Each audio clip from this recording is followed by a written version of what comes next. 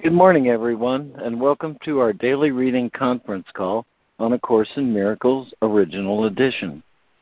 We read from the text of A Course in Miracles Original Edition, which is published by our dear friends at the Course in Miracles Society. You can access an online copy of the original edition by going to jcim.net,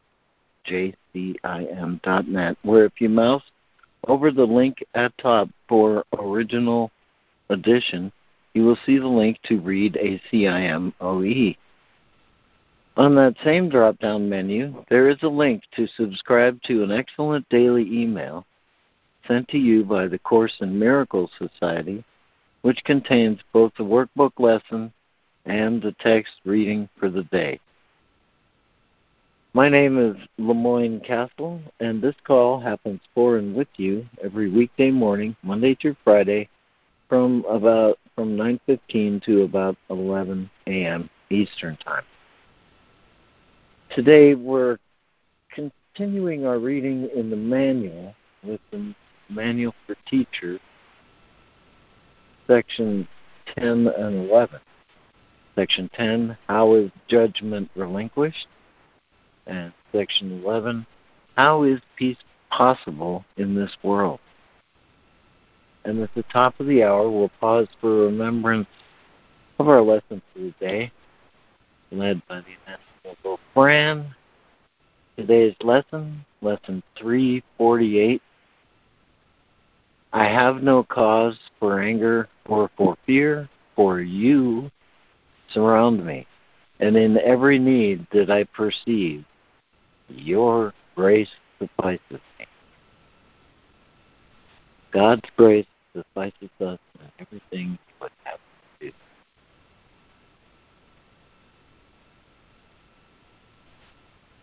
And with that, let me ask you, Laurie, do you have an opening for us this morning? I do, Lemoyne, and it's one I really love. It's a poem from Hafiz called Keeping Watch.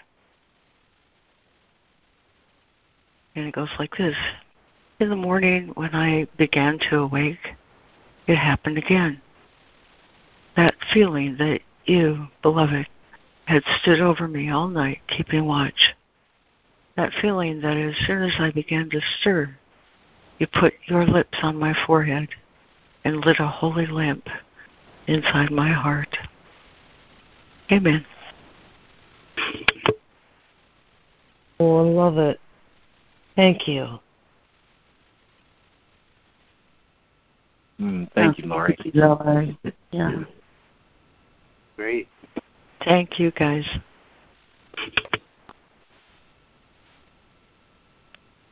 All right. Here's the list of our participants this morning. I have with us in reading, I have Laurie, Fran, Donna, Lana, Jessica, Micah, and Robin Marie. And with us in listening, I have Ida, Roz, Judy, and Harris. Are there any corrections to the list, or anyone who's joined us who would like to say good morning and either listen or join the reading? Morning, Lemoyne. Charles is here just to drop in to listen. Morning, Charles. Welcome. Morning. Thank you. Thank you.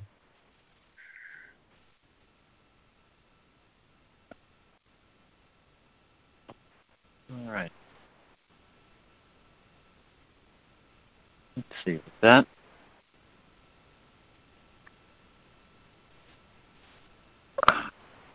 Go ahead and get us started with Section 10 of the Manual for Teachers.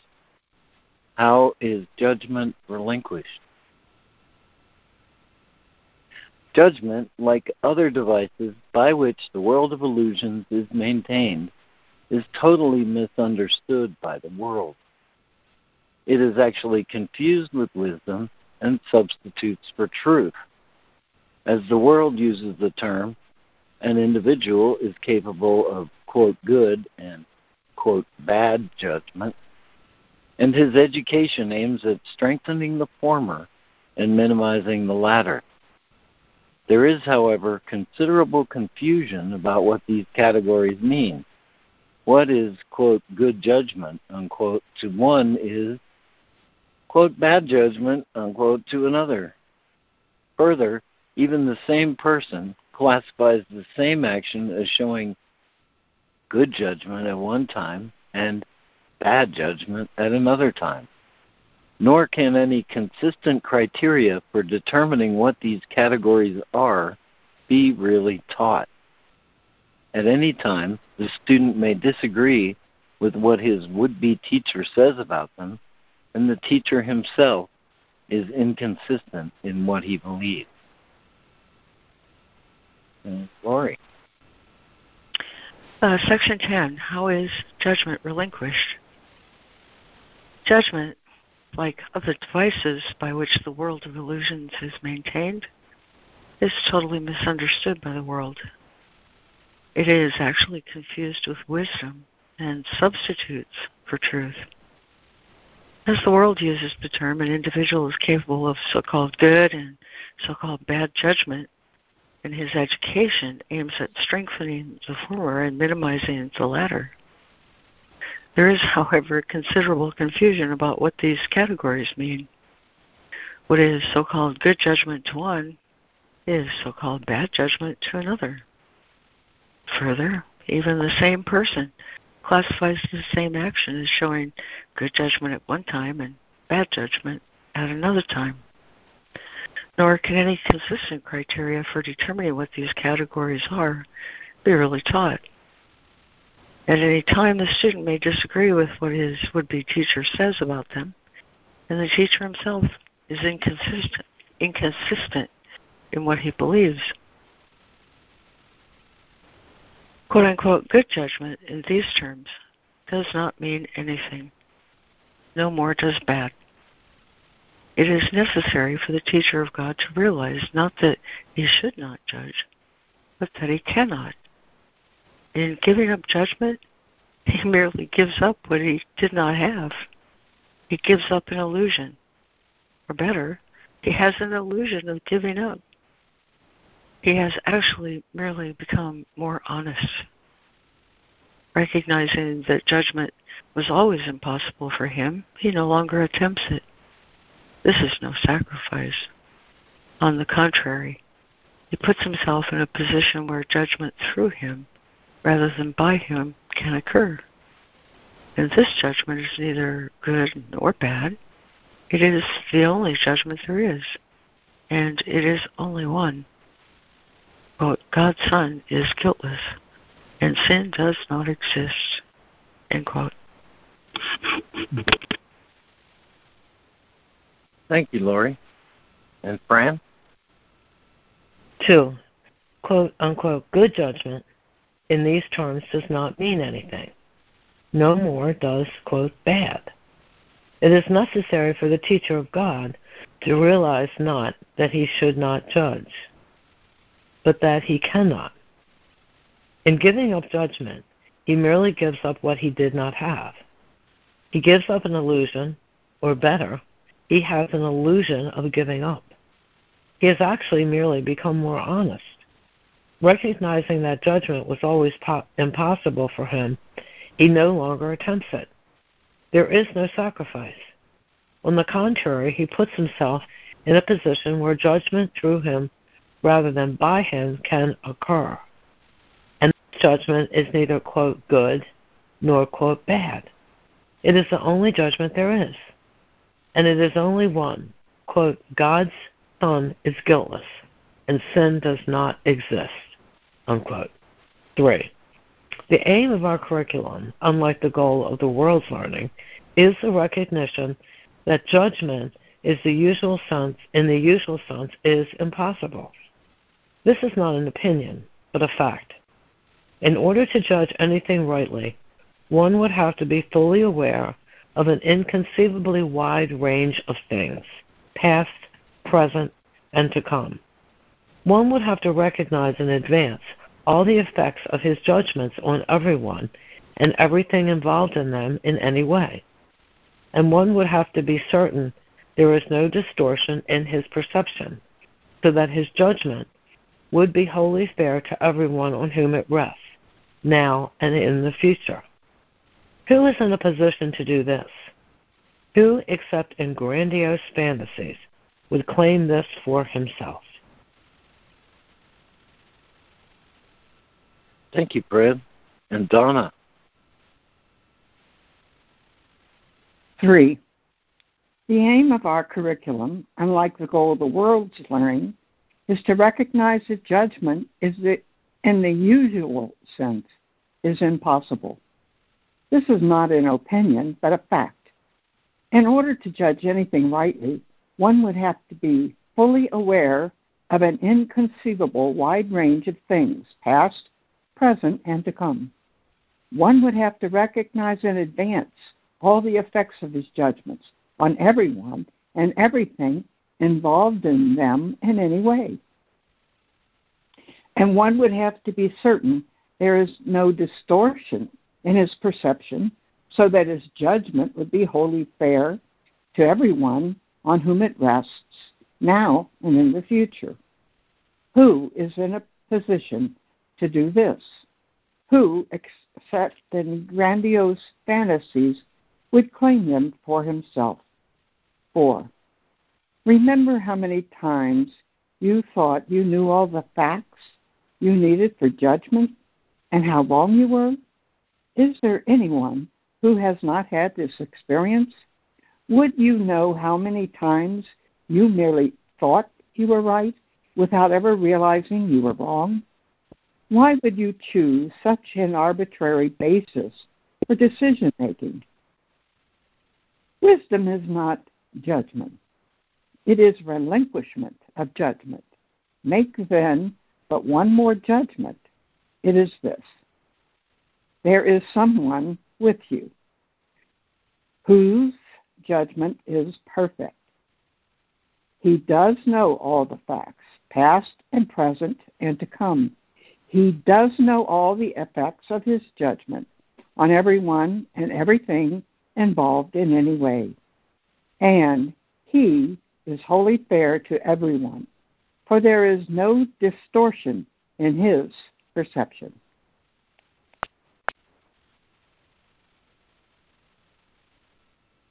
Thank you, Donna. And Lana. 4. Remember how many times you thought you knew all the, in quotes, facts you needed for judgment and how wrong you were? Is there anyone who has not had this experience? Would you know how many times you merely thought you were right without ever realizing you were wrong? Why would you choose such an arbitrary basis for decision-making? Wisdom is not judgment. It is the relinquishment of judgment. Make then but one more judgment.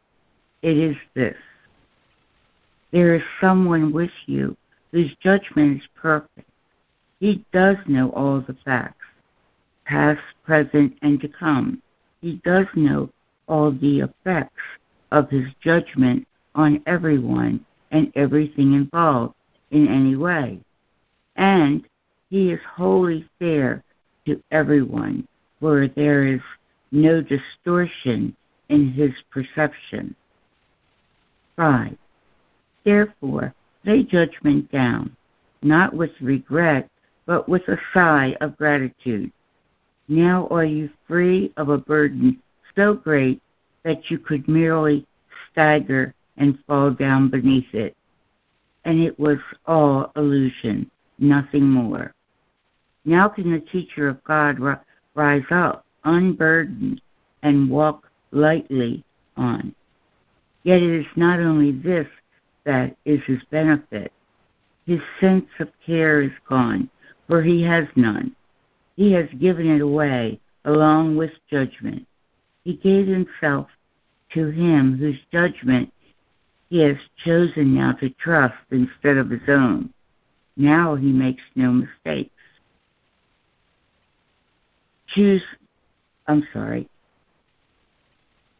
Now he makes no mistakes.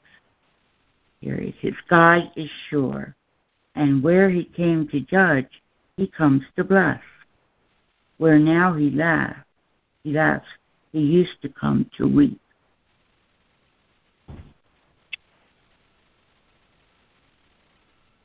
Thank you, Lana.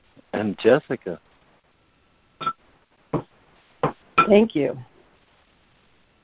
Okay, let's see now. Paragraph 5. Therefore, lay judgment down, not with regret, but with a sigh of gratitude. Now are you free of a burden so great that you could merely stagger and fall down beneath it. And it was all illusion, nothing more. Now can the teacher of God rise up unburdened and walk lightly on. Yet it is not only this that is his benefit. His sense of care is gone, for he has none. He has given it away along with judgment. He gave himself to him whose judgment he has chosen now to trust instead of his own. Now he makes no mistakes. His guide is sure. And where he came to judge, he comes to bless. Where now he laughs, he used to come to weep. 6. It is not difficult to relinquish judgment, but it is difficult indeed to try to keep it. The teacher of God lays it down happily the instant he recognizes its cost. All of the ugliness he sees about him is its outcome. All of the pain he looks upon is its result. All of the loneliness and sense of loss, passing time, and growing hopelessness, of sickening despair and fear of death, all these have come of it. And now he knows that these things need not be. Not one is true.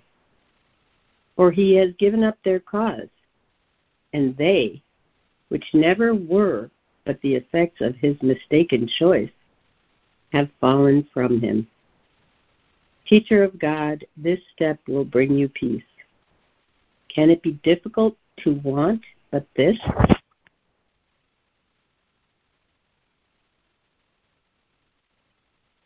Thank you, Jessica. And Micah, would you read the last paragraph here? Okay. Give us a tiny pause and then pick up with the next section. Okay, I'm not sure what you mean by. I'll just pause. You tell me when to start reading again. I thought maybe we were talking like yesterday.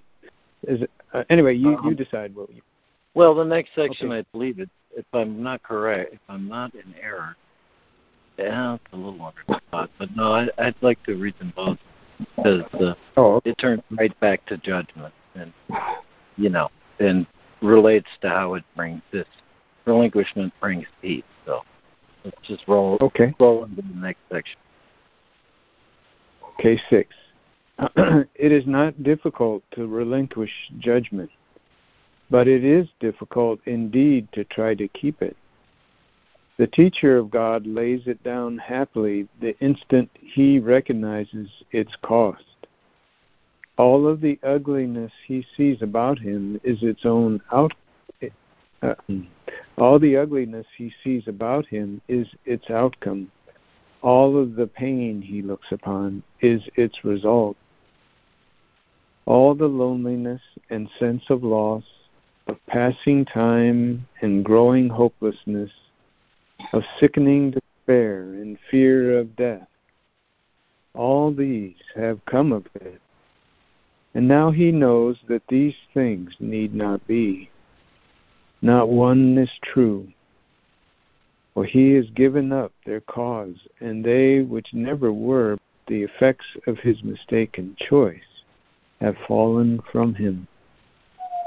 Teacher of God, this step will bring you peace. Can it be difficult to want but this?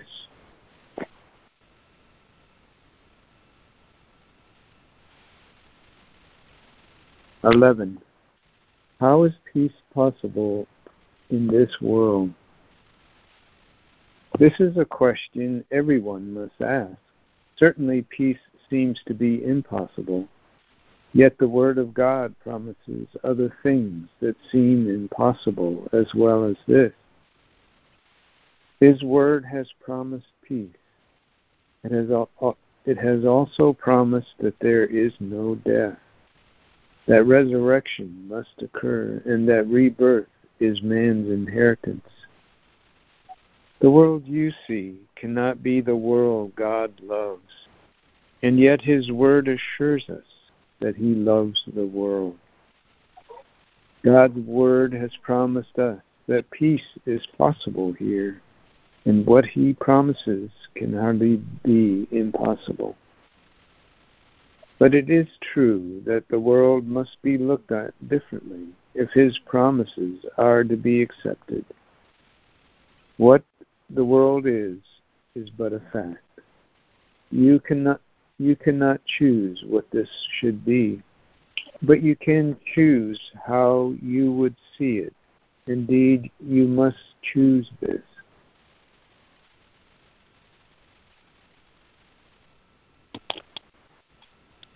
Thank you, Micah. And Robin Marie.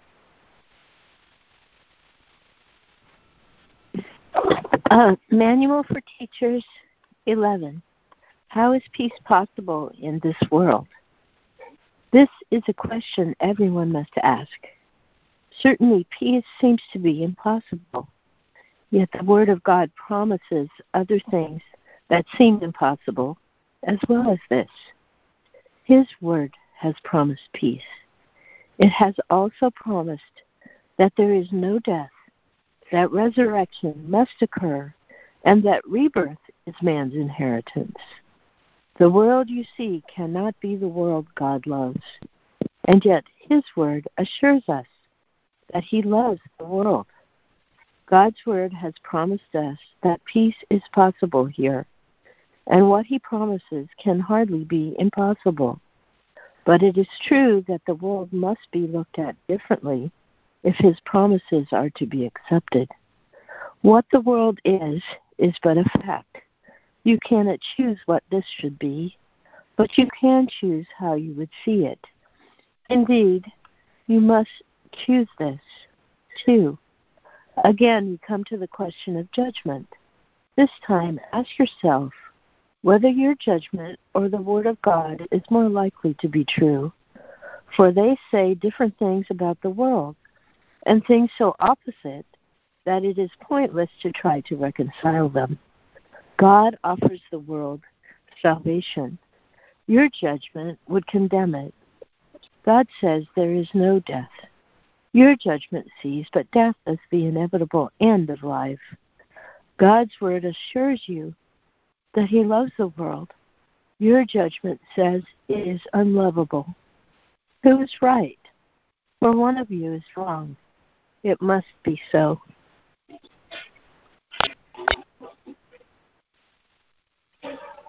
Thank you. Thank you, Robin Murray. And I forgot to say that was perfect, Mike. Is there a new reader for 2 and 3? Yes, Lemoyne, it's Jude. I can read. All right. Cool. Thank you, Judy.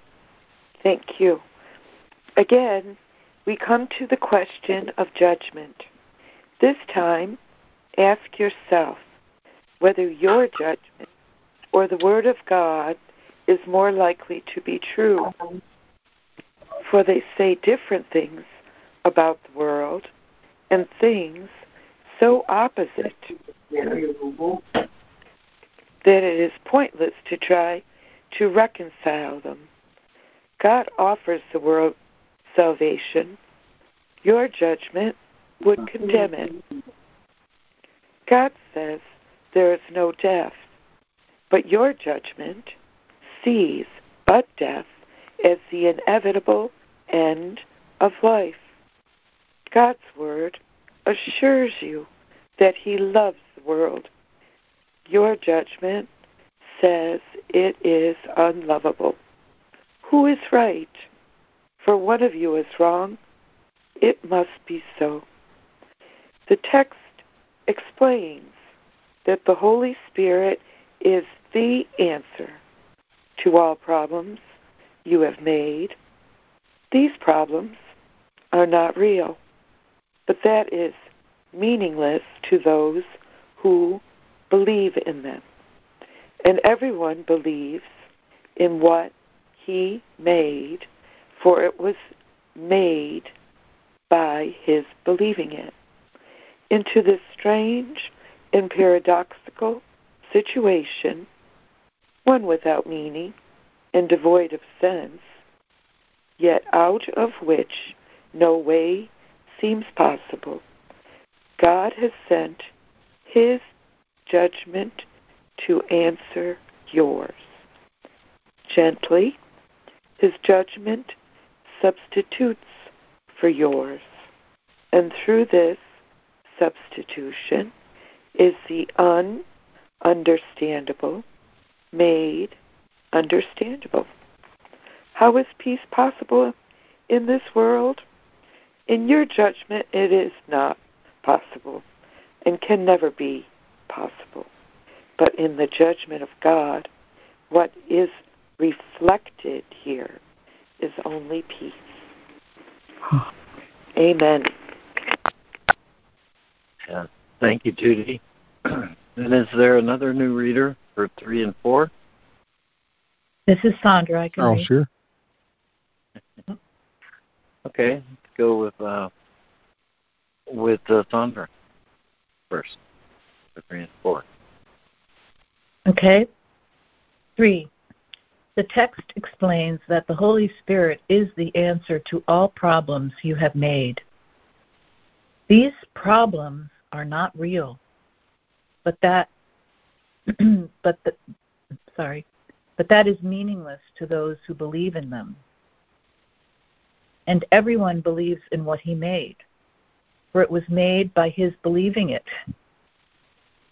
Into this strange and paradoxical situation, one without meaning and devoid of sense, yet out of which no way seems possible, God has sent his judgment to answer yours gently.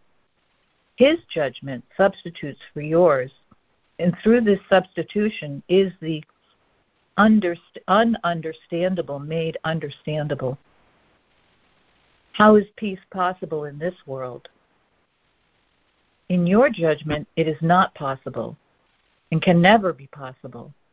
But in the judgment of God, what is reflected here is only peace. 4. Peace is impossible to those who look on war. Peace is inevitable to those who offer peace. How easily, then, is your judgment of the world escaped? It is not the world that made peace.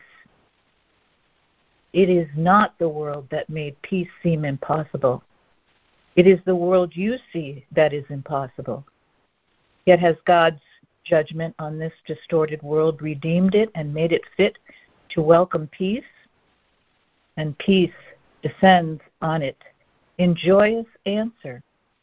Peace now belongs here because a thought of God has entered. What else but a thought of God turns hell to heaven merely by being what it is? The earth bows down before its gracious presence, and it leans down in answer to raise it up again. Now is the question different. It is no longer, can peace be possible in this world, but instead, is it not impossible that peace be absent here? Thank you, Sandra. And Charles, would you conclude with 4?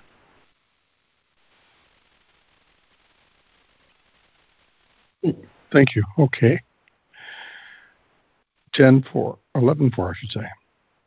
Peace is impossible to those who look on war.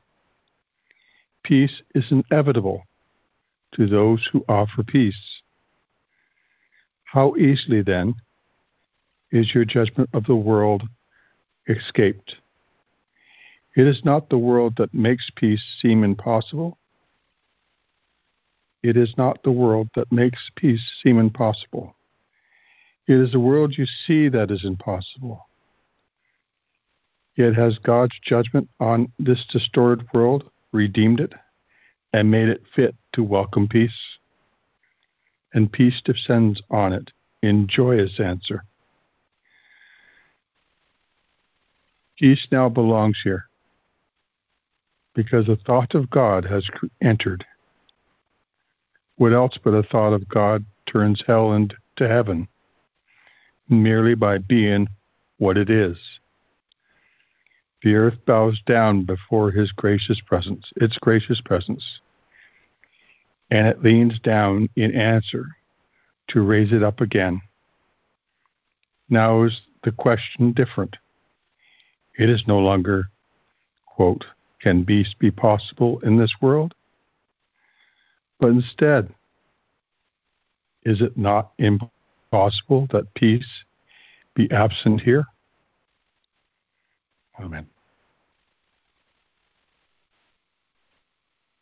Thank you, Charles. And these last three paragraphs are a good summary. I think for the whole thing, but also it's reading for today. And so I'll just go ahead and let's open the floor. We got to have a few minutes before the top of the hour. And floor is up.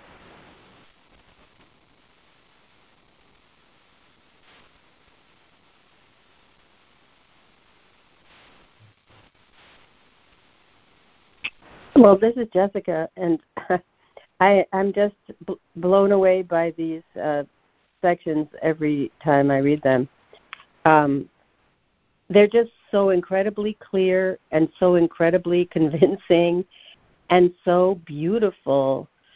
And it's that gift, in the second part where he's talking about in the last paragraph, about the earth bows down before its gracious presence, and it leans down in answer to raise it up again. I feel like the whole section is like that. He's putting forward these questions and then answering them in the most clear and simple way that is just so obviously true when you open your mind to listen to it. The part that is the most sort of twisteroo about this whole these two sections is the last part, because he's laying out this whole thing about judgment and laying out the whole thing about peace. And obviously we don't see peace. I don't see peace most of the time, or a lot of the time. But when he says, now is the question different, it is no longer can peace be possible in this world, but instead, is it not impossible that peace be absent here? And that question brings into my being, it just deposits the truth into my mind. And I suddenly do see that it's impossible that peace is absent here. And I start to feel the peace and know the peace and recognize that it's been there all along. It's never gone anywhere. It's just been covered over with all of this stuff that you all and we all are so familiar with. But the peace has never been removed or departed. And but he prepares us for this.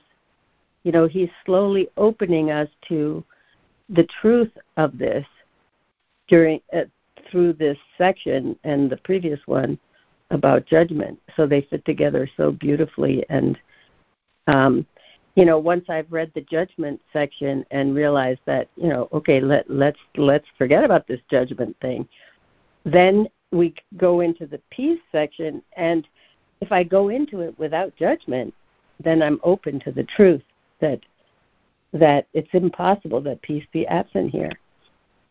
Thank you, guys. It's so moving and beautiful. I'm complete. Amen. Yes, you are. That was just beautiful, yes, Jessica. You are. Oh, thank you, Jessica. Hi, it's Lana. I love these two sections too. And I remember, I don't know when, but I remember the first time I read the words, wisdom is not judgment. It is the relinquishment of judgment. I mean, it was like a bing, opening of my mind.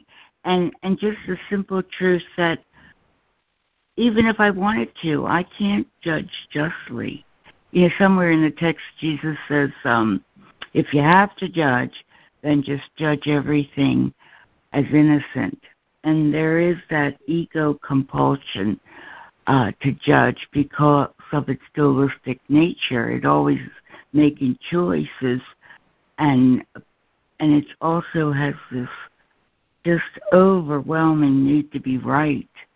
So we'll make that choice and then we'll defend it all the time, not knowing how to, knowing that judgment is impossible, so that's such a relief of me. It's like now when I catch myself judging, it's like that song of Britney Spears, oops, I did it again, and I just go on and correct my mind instead of correcting my brother.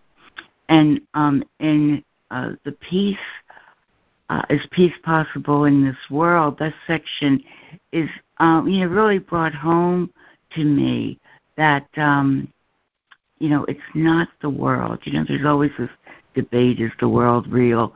And is the world not real?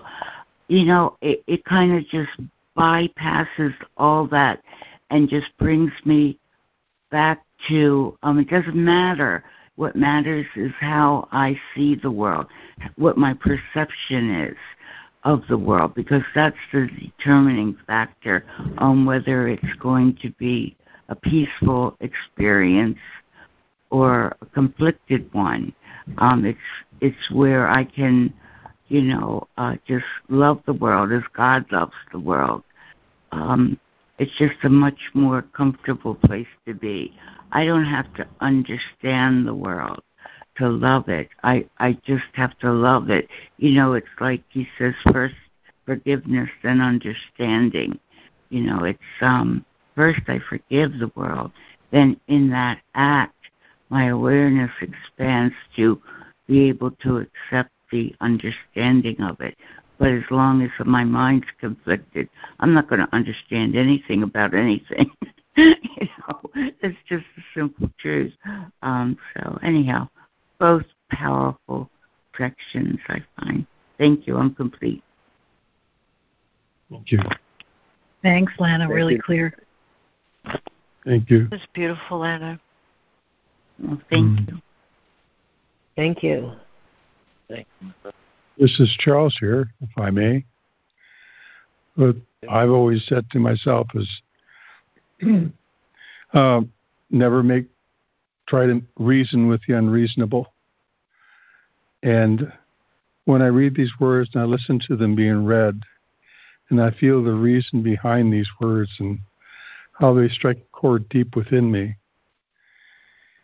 and I realize it's not my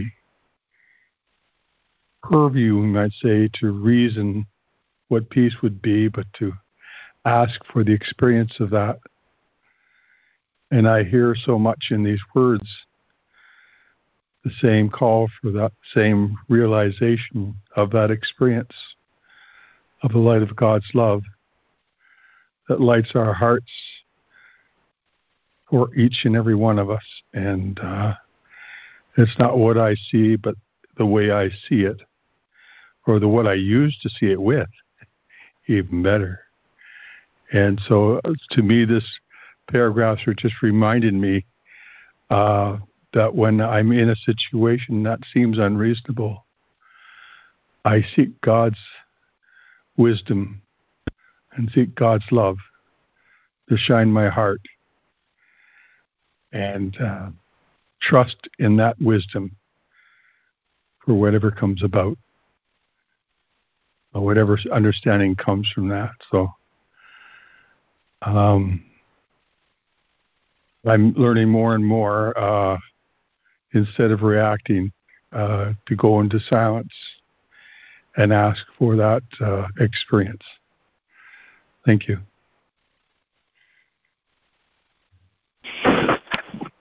Thank you, Charles. Thank you, Charles. Thank you. Thank you. Thank you. Thank you so much. Okay, well, it is now a bit past the top of the hour, and I just don't know how to express the gratitude I have for you doing this every day, Fran. Would you lead us in the lesson now? Sure. Thank you. Hi, everybody. We are in the second part of the workbook, and the theme we're on is What is a Miracle? And today we're on lesson 348. I have no cause for anger or for fear, for you surround me. And in every need that I perceive, your grace suffices me. I'll read some from What is a Miracle?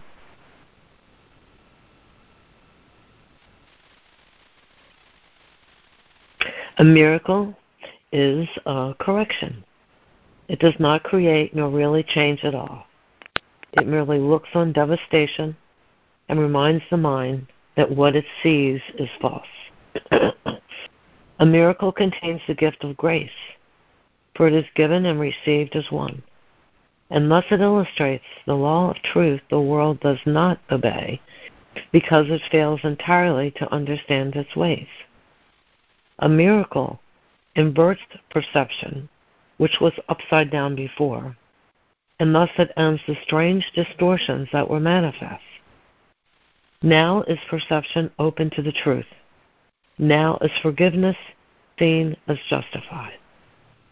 The miracle is taken first on faith because to ask for it implies the mind has been made ready to conceive of what it cannot see and does not understand.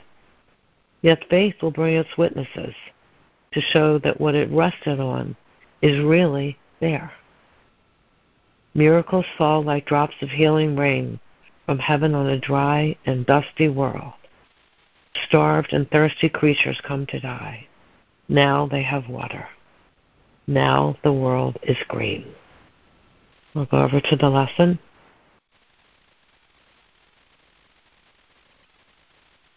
Lesson 348.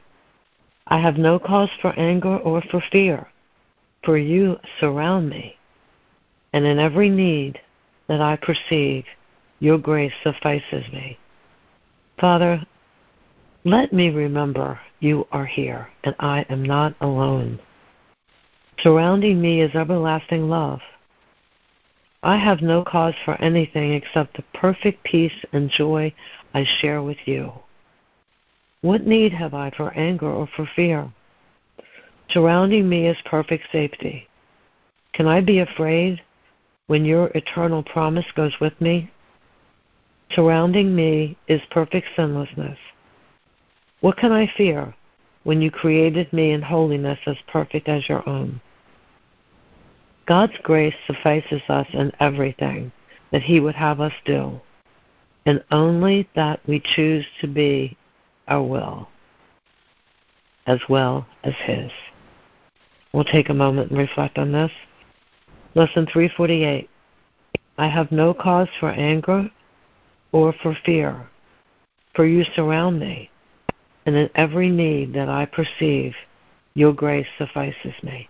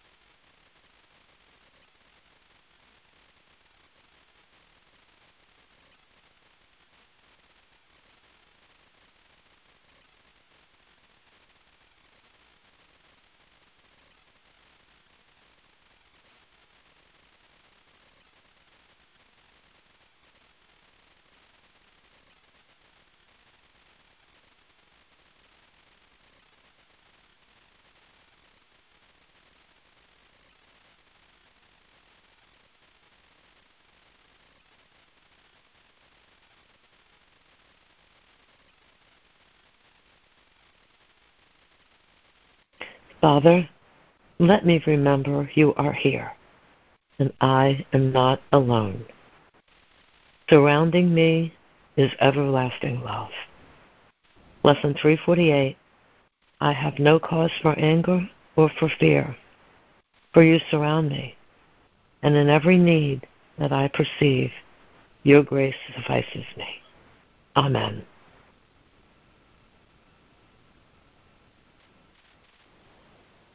Amen. So beautiful, Amen. Fran. Thank you. Thanks, Thank Fran. you. Thank you, Fran. Beautiful as always. Thank you, guys. Thank you, Fran.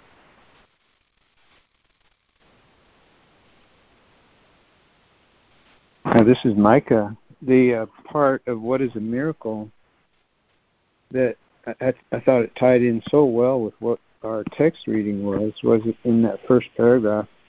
A miracle merely looks on devastation and reminds the mind that what it sees is false.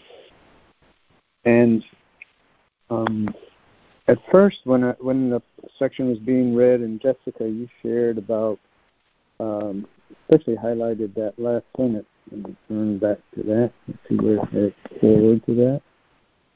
And then, hold on, one more page. Is it not impossible that peace be absent here? I forget your share exactly, but it triggered that feeling into that changeless dwelling place that surrounds us all the time, no matter what's going on. And it's so peaceful, that shared, that realm of the spacious self, or what Eckhart Tolle calls space consciousness, and our shared identity. And the Christ that's formless. And then on the drama of the world, I saw that there were these two different visions, and Jesus is saying that even in the realm of Maya, the stage of the world, where forms are dancing like a mirage in the desert, and that peace is possible even here, and what came to my mind was a few years ago there was a young couple here on the coast, and the lady fell in love with somebody else, and one day the fellow, her ex-husband, I guess they were still married, I don't know, and anyway, he saw the girl and her boyfriend were parked on the side of the road, and he came up and killed her, with a weapon, and it shook up the community quite a bit, because both, the kids were all part of the small neighborhood here, relatively small, and that scene came to my mind while we were reading this, and how. Let me go back here, and I started to see that I can't judge. This is where peace starts to become possible in the illusions of the world. That I don't know how to judge what happened.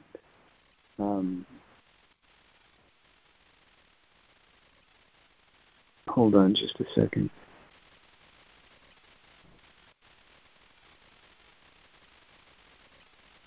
That the Holy Spirit, it reminded me of this, and then I saw a connection with this experience that I've shared before about being at that restaurant, and the track from the Course in Miracles was playing, where the Holy Spirit sees but one purpose in the world.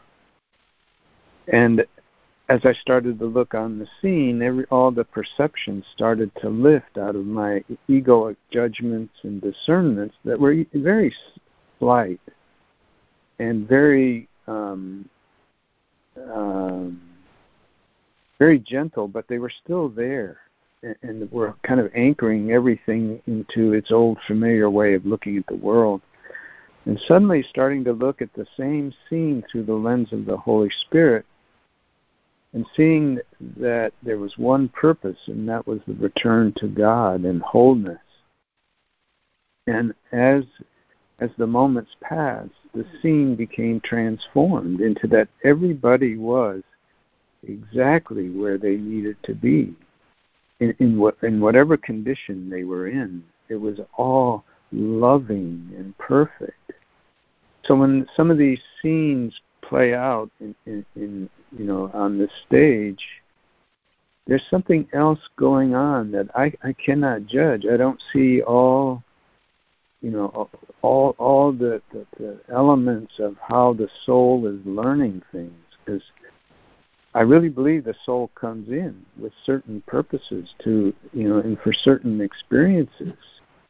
And even on this a stage where something like the innocence of children in war-torn scenes, I remember a share in one of our Course in Miracles groups where somebody brought up the point about the soul agrees to come in and play out these seemingly horrific, unjust experiences to shift the collective consciousness of the world. And so even little children are these ancient souls coming in to play out these scenes that God can start to awaken here, and in awareness, through us. And again, it just points to that beautiful fact that we don't know how to judge here because we don't understand what's going on. And these two sections do weave together in a powerful way. Anyway, I think that's it, and I just want to express my appreciation that, Charles, that you're here, and welcome. Nice to have you. Thank you. I'm done. I'm blessed to be here with you. Thank you. Thank you. Thanks, Micah. Thank you, Micah. Thanks, Thank Micah. you, Micah. Thank you, Micah. Thank you, Micah. I really enjoyed it. And I'm glad to have Charles here, too. Me Thank too. you.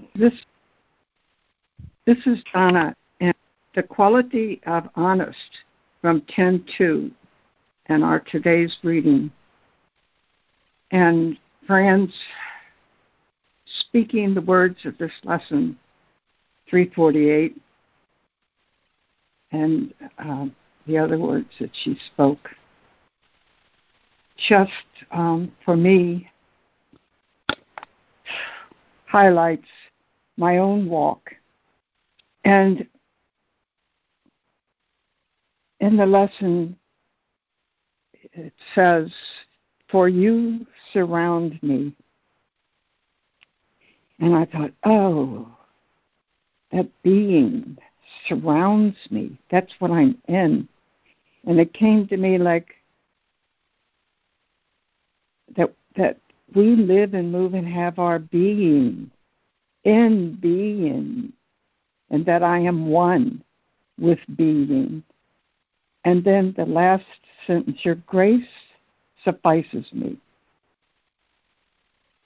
And I noticed the word proceed, and I thought, if all our problems are really perceptions.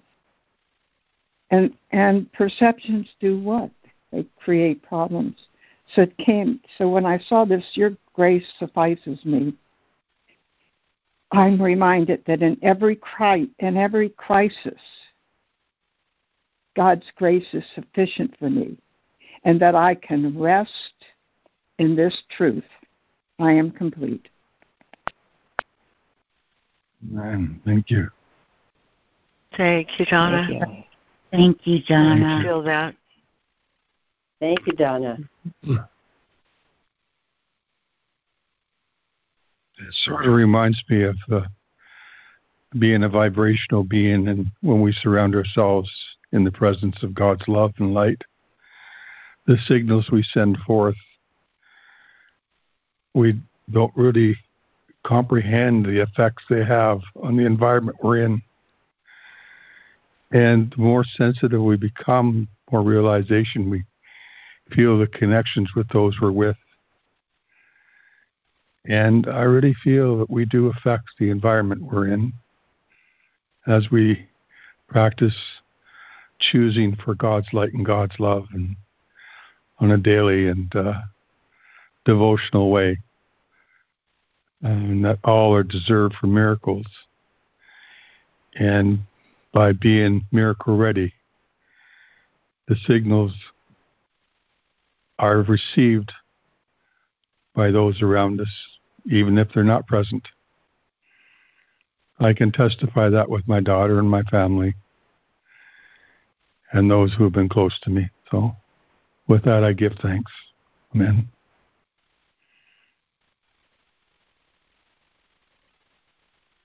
Oh, thank you, Charles. Thank you, Charles. Oh, lovely, Charles. Thank you.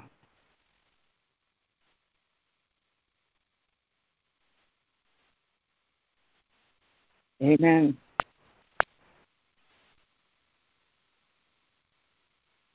Good morning, this is Sandra. And Mike, I love the paragraph you referred to, and I think in What is a Miracle, and I think this in paragraph 4 of the text, I think this aligns with that paragraph. Peace is impossible to those who look on war.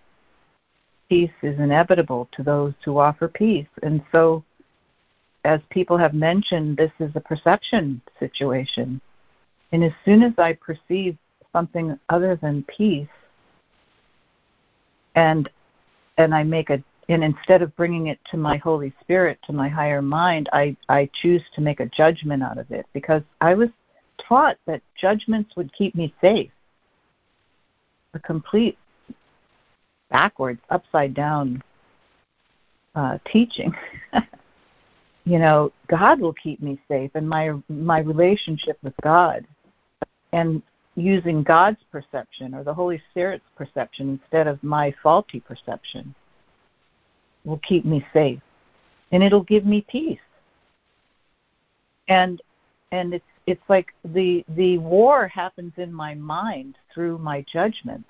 I create war every day, every time I start judging.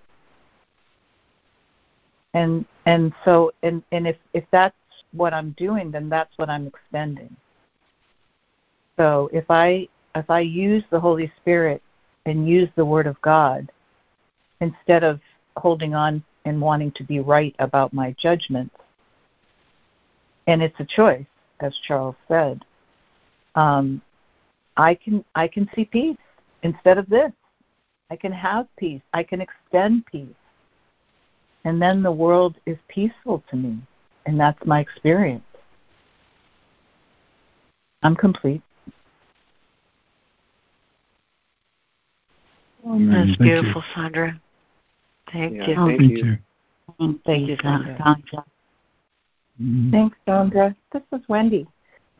I wanted to share a little story that we heard coming from the metapsychiatry consciousness or ideas that Donna kind of turned us on to. Bryce got really interested in reading Beyond the Dream by Thomas Hora, I think his name is. Hora, I know it's right. Anyway, he told this beautiful story about, he's a psychiatrist, so a woman comes into his practice complaining bitterly about the fact that her husband has a job that takes him to conferences, and she tags along, but she doesn't know anybody. She sits alone at the table. He's out, being a gadfly, and she really is filled with resentment. And let's see, she had a symptom. I can't quite remember what the symptom was now. Anyway, she had a physical symptom. And so the doctor says to her, have you ever been to a garden? And she goes, yeah, I've been to a garden. And he says, did you notice the flowers and how beautiful they are? And she said, yes, of course I noticed the flowers and their beauty. And he said, did they notice you? And she thought for a second, and she went, I'm not aware of them noticing me. And he goes, No. well, maybe you could go to those conferences and just believe you're in a garden and recognize the beauty of all the people around you. Even if they're not paying attention to you, it doesn't mean anything beyond you have an opportunity to experience beauty. And it transformed. She substituted those ideas. Gratitude is a big part of what he recommends for shifting. Be grateful for these people. Be grateful to see their beauty. And the next time she went to a conference with her husband, she said it was just this miraculous difference. And her husband suddenly became, come on, honey, let me introduce you to some people, where before he'd been ignoring it. And it's just such a simple, beautiful metaphor for shifting from resentment to gratitude. I'm complete. Oh, I love it. I love it. Thank you, Wendy. Oh, that was good. Thank you, Wendy. Thank you. Thanks, Wen. Mm-hmm. Did they know you were there? I love it. Oh, thank you. Now they do. Now they do. Hold on. How many times I've walked in the garden and enjoyed the fragrance of the garden, not realizing that.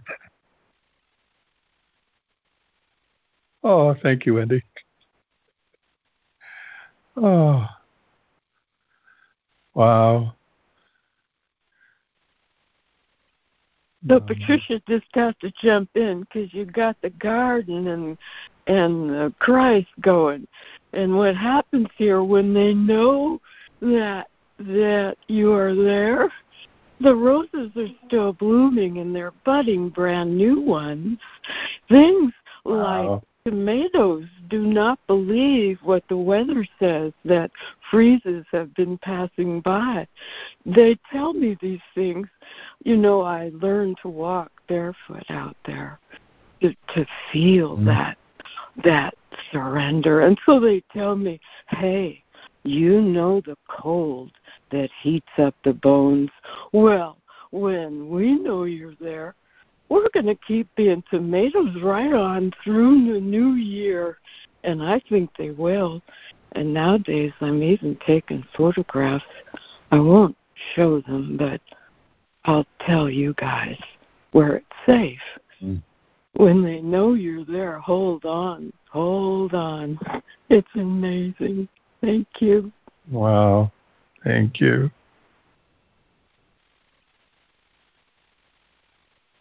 That's so lovely, Patricia. Thank you. Yes, thank you. Thank you, Patricia.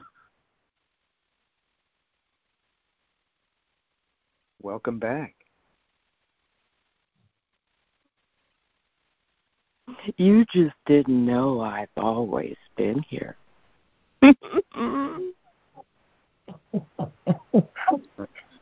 point.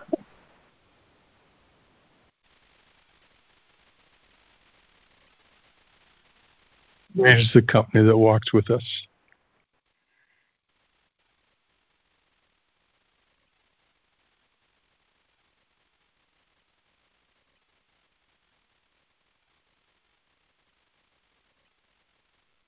Well, I know we don't usually do this, but I'm feeling the call to ask Robin Marie, do you have anything you'd like to share before you go to work?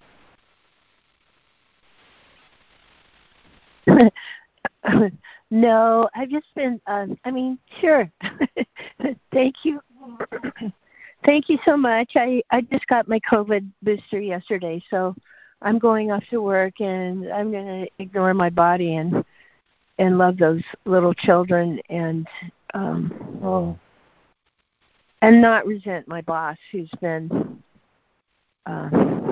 over managing, shall I say. But I'm going to, just see her as Christ. I appreciate you guys. Thank you so much. Have a great day. Much love to you. Oh, Thank blessings. You. Thank you. Yeah, Blessings, Robin Marie.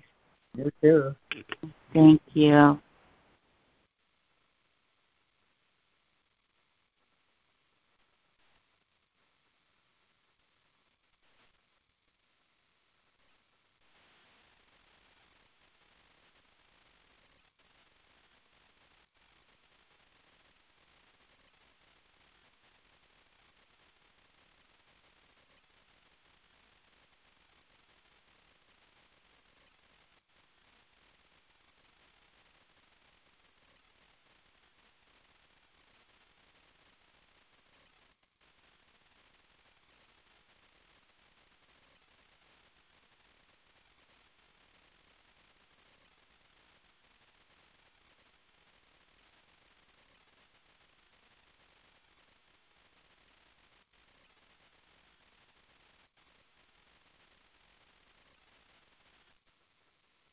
Hey, this is Lemoyne. I just keep getting all these bright flashes, as it were. And one thing I want to share is a piece of graffiti that was painted on the sidewalk, and it had the look of, like, the rough woodcut, sort of a little bit blocky. And it showed this sort of industrial city scene with an airplane flying over it, dropping bombs. On, I think one side was just given over to this huge explosion. And the mushroom cloud. And across the top it said, World War III, WWII, is being fought in your mind. World War III is being fought in your mind. And I thought, man, that's right. It has become my favorite piece of graffiti. A lot of people looking for what they call the apocalypse, which is, they really mean Armageddon. And really it's the lifting of the veil. The struggle is really, truly within. And, I think that's why these two sections can serve as a summary for the Course, motivation to restore peace, and and the method is to reestablish our identity as the thought of God that appears in the last paragraph. Excuse me? Am I breaking up, Lori? Yes, you were breaking up just a bit, hon. Just a bit. I think I burped in the middle of that. Okay. But, peace now belongs here because a thought of God has entered. And that, the answer to something like what Micah brought up, the almost random act of violence, right? I think that the section would say, well, for that to happen, for somebody to do that, fear and judgment is already there. And to react to it with fear and judgment is to multiply the error. And that, the method that's called for here is to recognize that, I believe, to recognize that peace is our birthright, and to claim that, and to hold that, and extend that to that entire situation. This is the way that healing goes out, rather than just simply a multiplication, of fear through judgment. And, it really is every moment it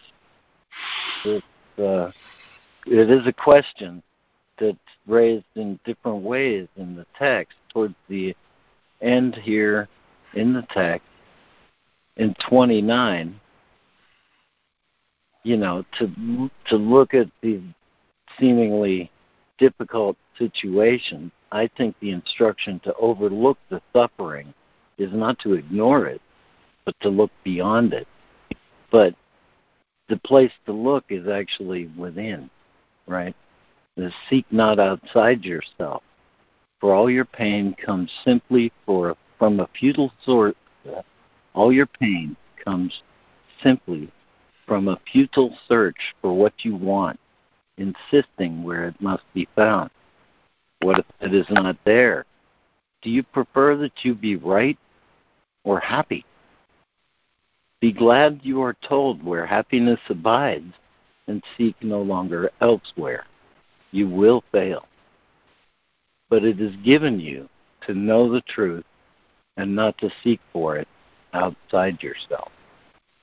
And so this thing is like confronted with a world that seems to call for judgment, just to recognize that it's like, this is a product of me trying to be right when I didn't know anything because I was separate and alone. And to not reach really beyond it or through it, but to, get that wisdom that you can relinquish that, find the peace, and extend that.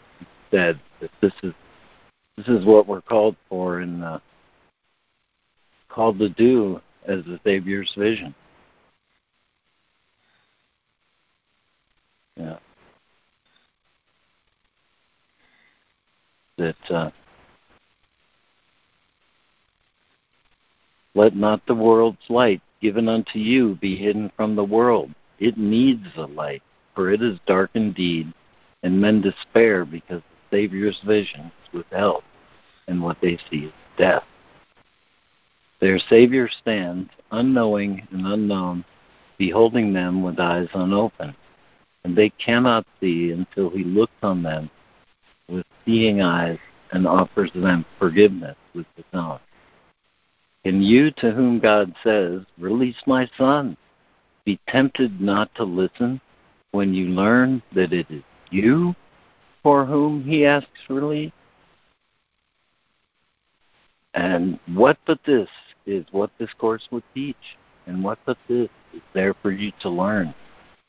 That goes back to the point I tried to make before, that what we need to learn is what there is to unlearn.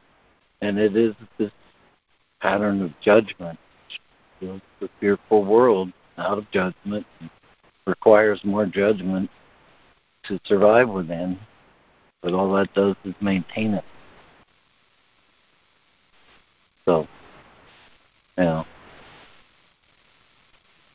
the question is, choose once again if you would take your place among the saviors of the world, or would remain in hell and hold your brothers there. For he has come, and he is asking good. And the reward for the relinquishment of judgment is peace. And that's a real foundation for happiness.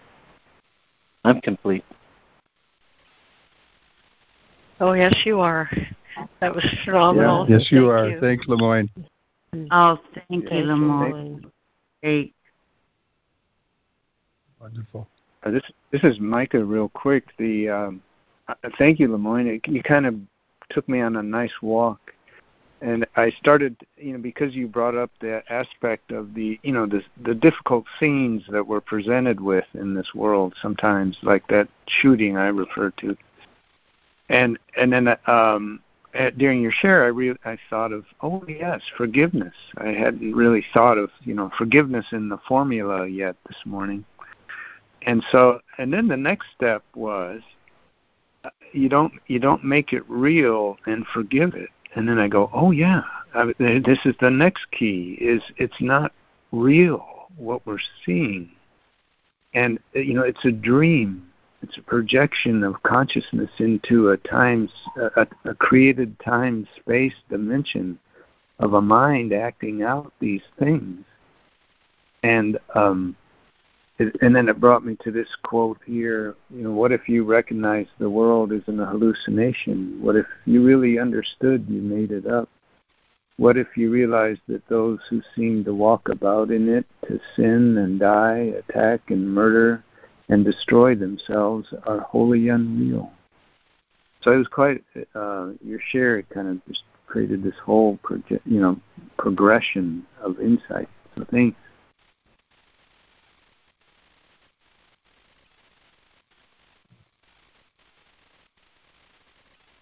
Thank you, Micah. Thank you, Micah. Thank you, Micah. Well, you're welcome. Thank you, Micah. Hi, it's I was just Lana. wondering if I... Oh, go ahead. Go ahead, Rana. Go ahead, Rana. Okay. I think I might have shared this before, so for anybody that's heard it before, sorry. But when I first started the course, this was way back in late 70s, early 80s, and I was led to, one of the ways I was led to it was by a book by Hugh Prather, Quiet Answer, and it had spiritual games in it, kind of based around the workbook lessons. And because I didn't know anything about the course at the time, other than I kept reading about praises about it.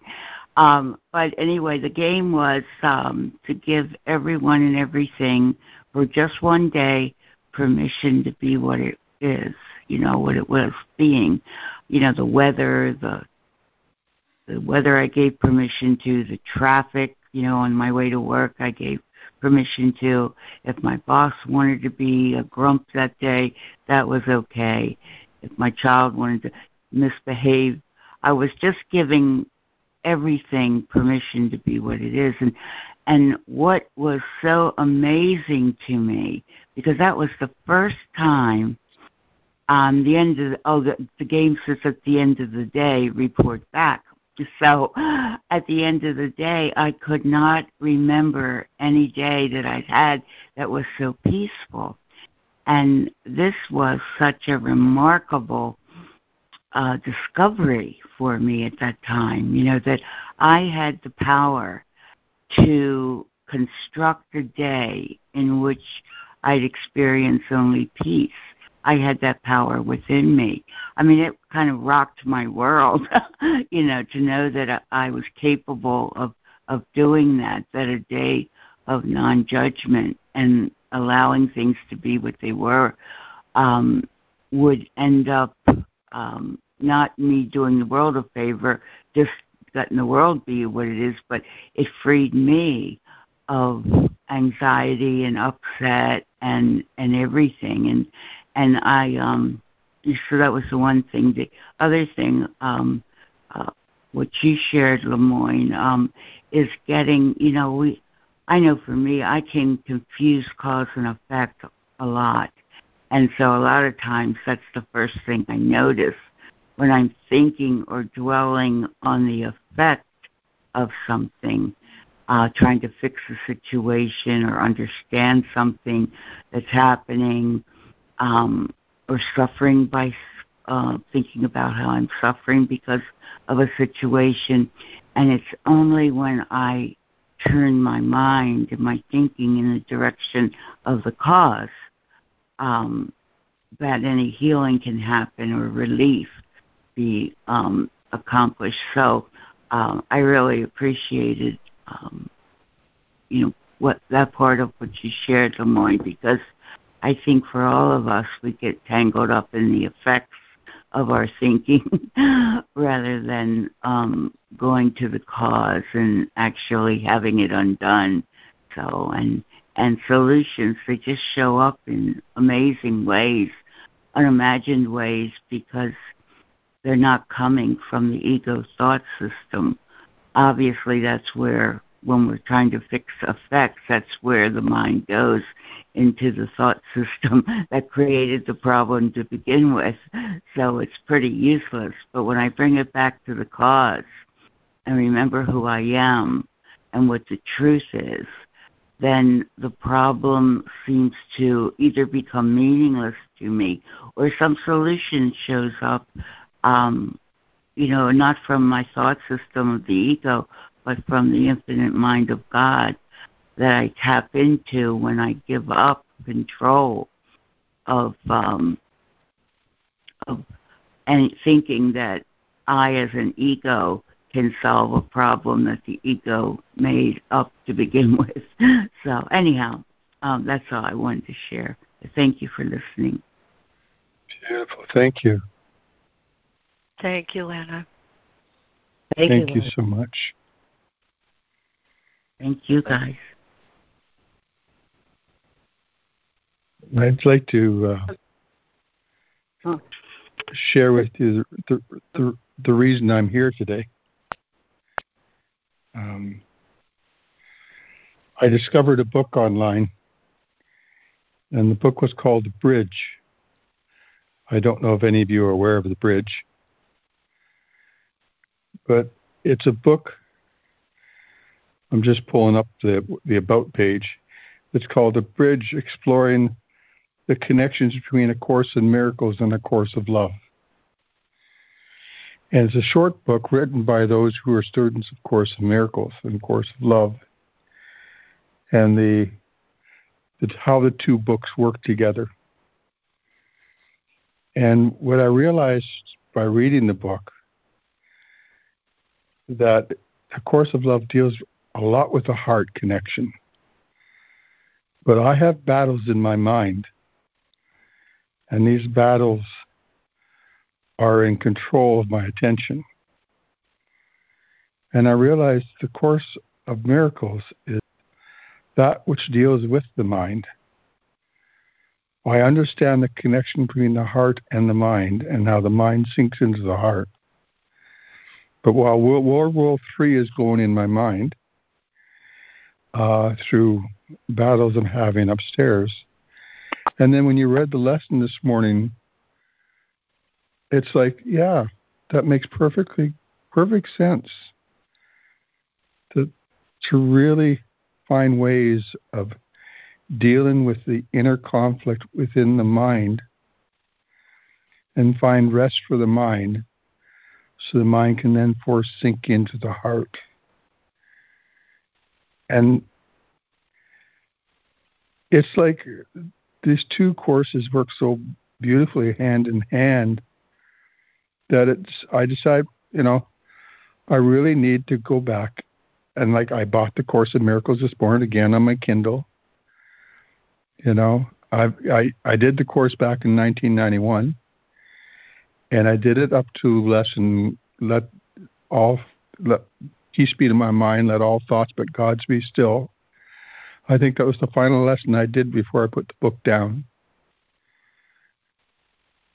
And I guess the battle in my mind was too strong, or the argument was too convincing for me to keep going. And now I feel I'm ready to work back on the mind again. And I feel with this group and the sharing, what a beautiful catalyst for the help that I feel in the sharing I can receive from, in order to listen to the sharings that you guys share of how you deal with the discipline of the mind, so that the mind can therefore find rest, and lead with the heart.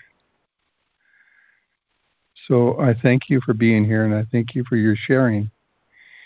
And it sort of gave me new life for the Course of Miracles that wasn't there before. I guess my mind was struggling with the idea of how can I have peace of mind when I'm struggling with everything outside of me. But I think realizing mind connecting the heart really needs to have the mind find ways of finding rest so that they can sink into the heart.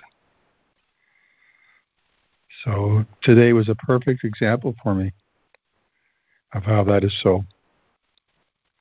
So that's what brought me to the group today, the book. And I love the title, it's called The Bridge. The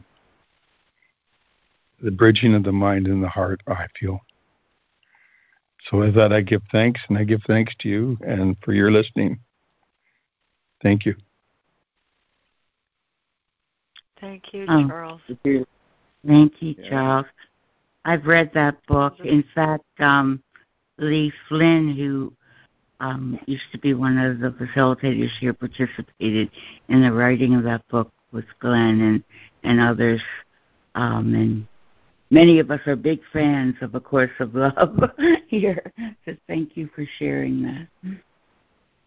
Mm-hmm. Well, I love the Course of Love, but it's regaining the Course of Love. It's regaining my love for the Course of Miracles again, where I put the book down and decided to leave it alone because I guess the battles were getting really strong in my head. And I had a hard time really, it was more intellectualizing than it was experiential. But now it seems to be more experiential for me. So, and I think it's because of the community and because of the sharing that helps. Before it was, I read the book on my own, I did the lessons on my own. And if there was a group available, because Zoom wasn't possible back then, and no one was really doing it online, and there's really no real community on an ongoing basis. Oh. Things have changed. This world is changing, and I'm loving it. You know, I'm loving what's coming up. I'm loving what's ahead. Even though there's World War III looming ahead, there's also a great awakening as well. The greater the struggle, the greater the joy. You know, it's like giving birth. It's that last moment before the birth happens. You know. Anyways, I'm complete. Thank you. Thank you, Charles. Thank you. Charles, that was so meaningful to me. This is Roz, and you combine those two, the heart and the mind together, seems like the most important thing we can do this time. To see it not only in our minds, but through our hearts. In Buddhism, the mind is in the heart. It's kind of interesting. Well, thanks for sharing that. I really appreciate it. Thank you. Thank you for being here.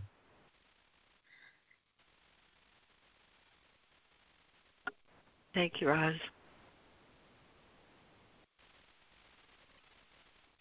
Yes, thank you, Roz. Yeah, thank you, Thank Roz. you. Thank you for listening.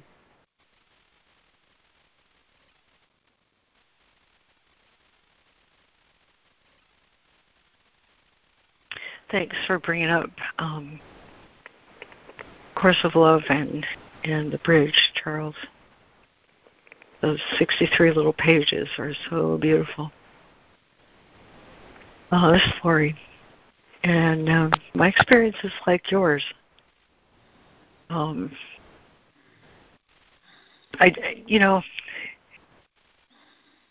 story is this, Lori, and my story is that atonement was an accidental happening to me. Not accidental in God's mind, no, but having come to the end of my own resources, I just threw myself into the arms. And for a long time, I didn't understand. I didn't understand what happened. And so I sought out all the world's great perennial literature, looking for what is this experience, and found the Course in Miracles again by a happy synchronous event, and I love it so much because it describes everything that God intends for us and transmits from His mind to ours via the Holy Instant, that ineffable, indescribable arrival of what is truth, the fullness of what he's talking about in paragraph 2 of today's reading. There is only one judgment. God's Son is guiltless and sin does not exist. Translating that experience to everyday events is the work of a lifetime. And so Course of Love starts out at the very beginning. You are the accomplished. And it is true, first pass through with Course of Miracles, it seems as though I need to learn something. But Lauren, you said it perfectly when you said Course of Miracles is leading me to unlearn and arrive at beginner's mind, where I don't know anything. And I have an entirely free and open mind for truth. Today, what I'm really, really getting down on is the fact that these two sections together And you nailed it, Lemoyne. These two sections together are why means and end are one. These two sections together are why cause and effect is one. And these two sections together are why giving and receiving are one in truth. All complexity,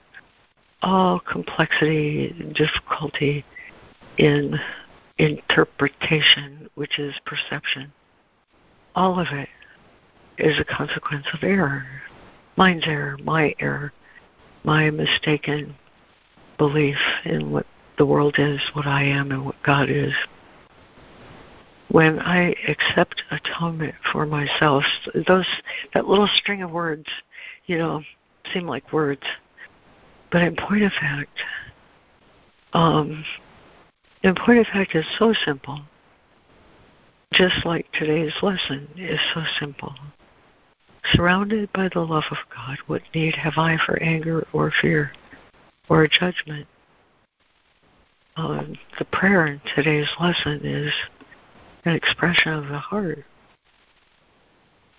an expression of wholeheartedness that is nothing more complicated than I accept atonement for myself, God's judgment.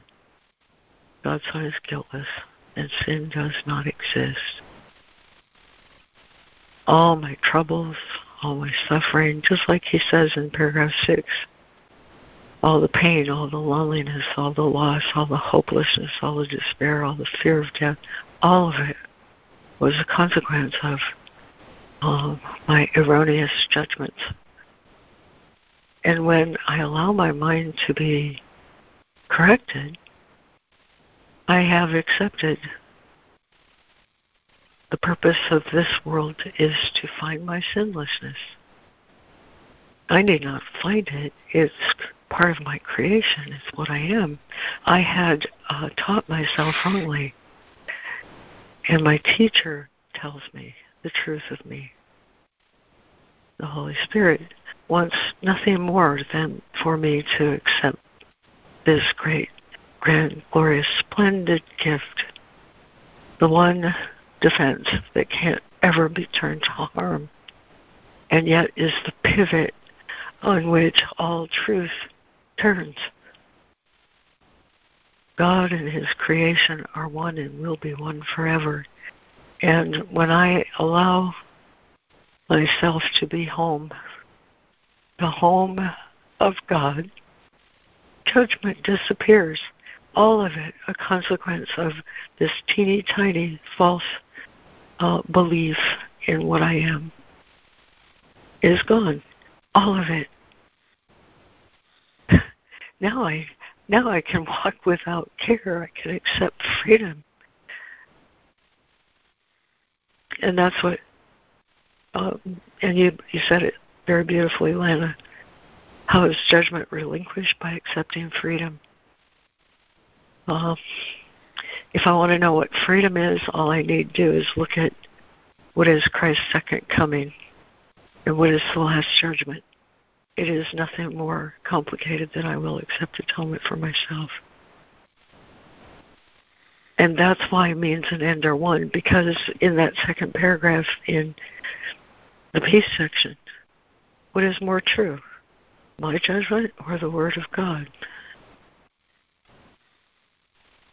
Peace is the consequence of giving up judgment. Means and end are one. I find my sinlessness, and I accept God's purpose.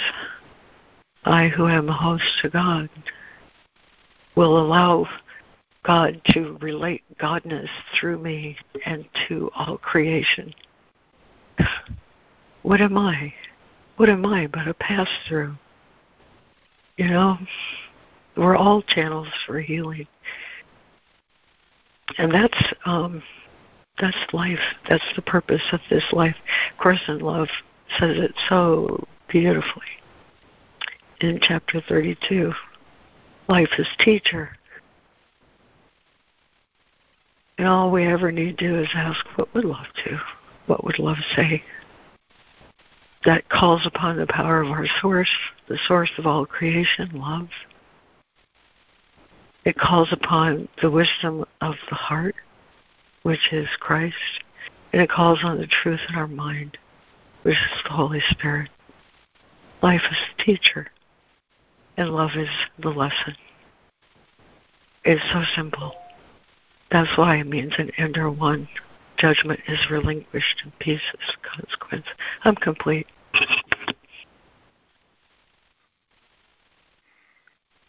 I love Thank that, you, Lori.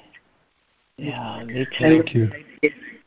Oh, That we're up beautiful, there. Lori. Thank you.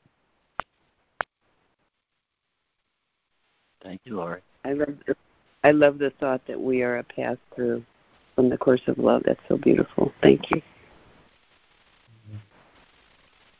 Thank you, Lori, and everybody. This is Ida. I didn't realize it. I forgot that I was muted, so I didn't know why nobody could hear me, and when I was trying to share. And I remembered that I was muted on my new phone, the *6, and so that's why you didn't hear me for a long time. And I'll save any other comments I have for after the after call. Thanks. I'm complete. Oh, good to hear you, Ida. Oh, sweet. Yes, Thank good to hear you. Thank you. Oh, hi, Ida. Glad we can hear you now. Oh, thanks, you guys.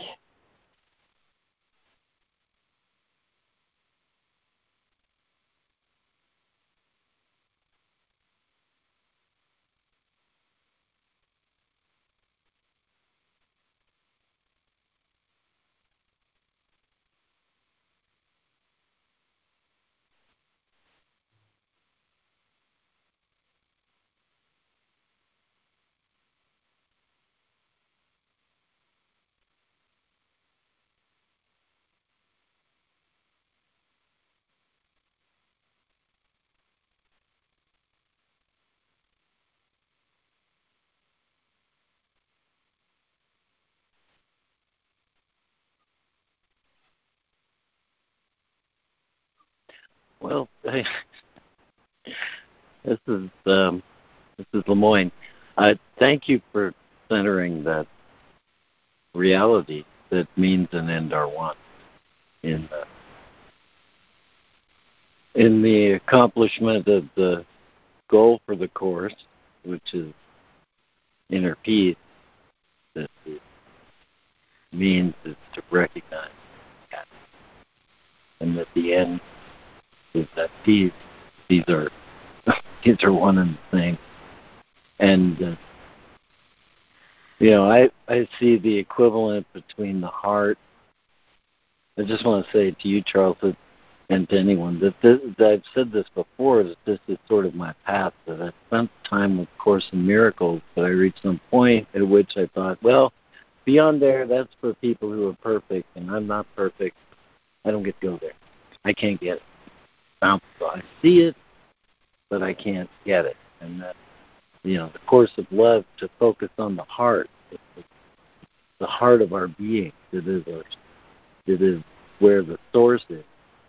In Course in Miracles, I believe this is the altar, the thought of God.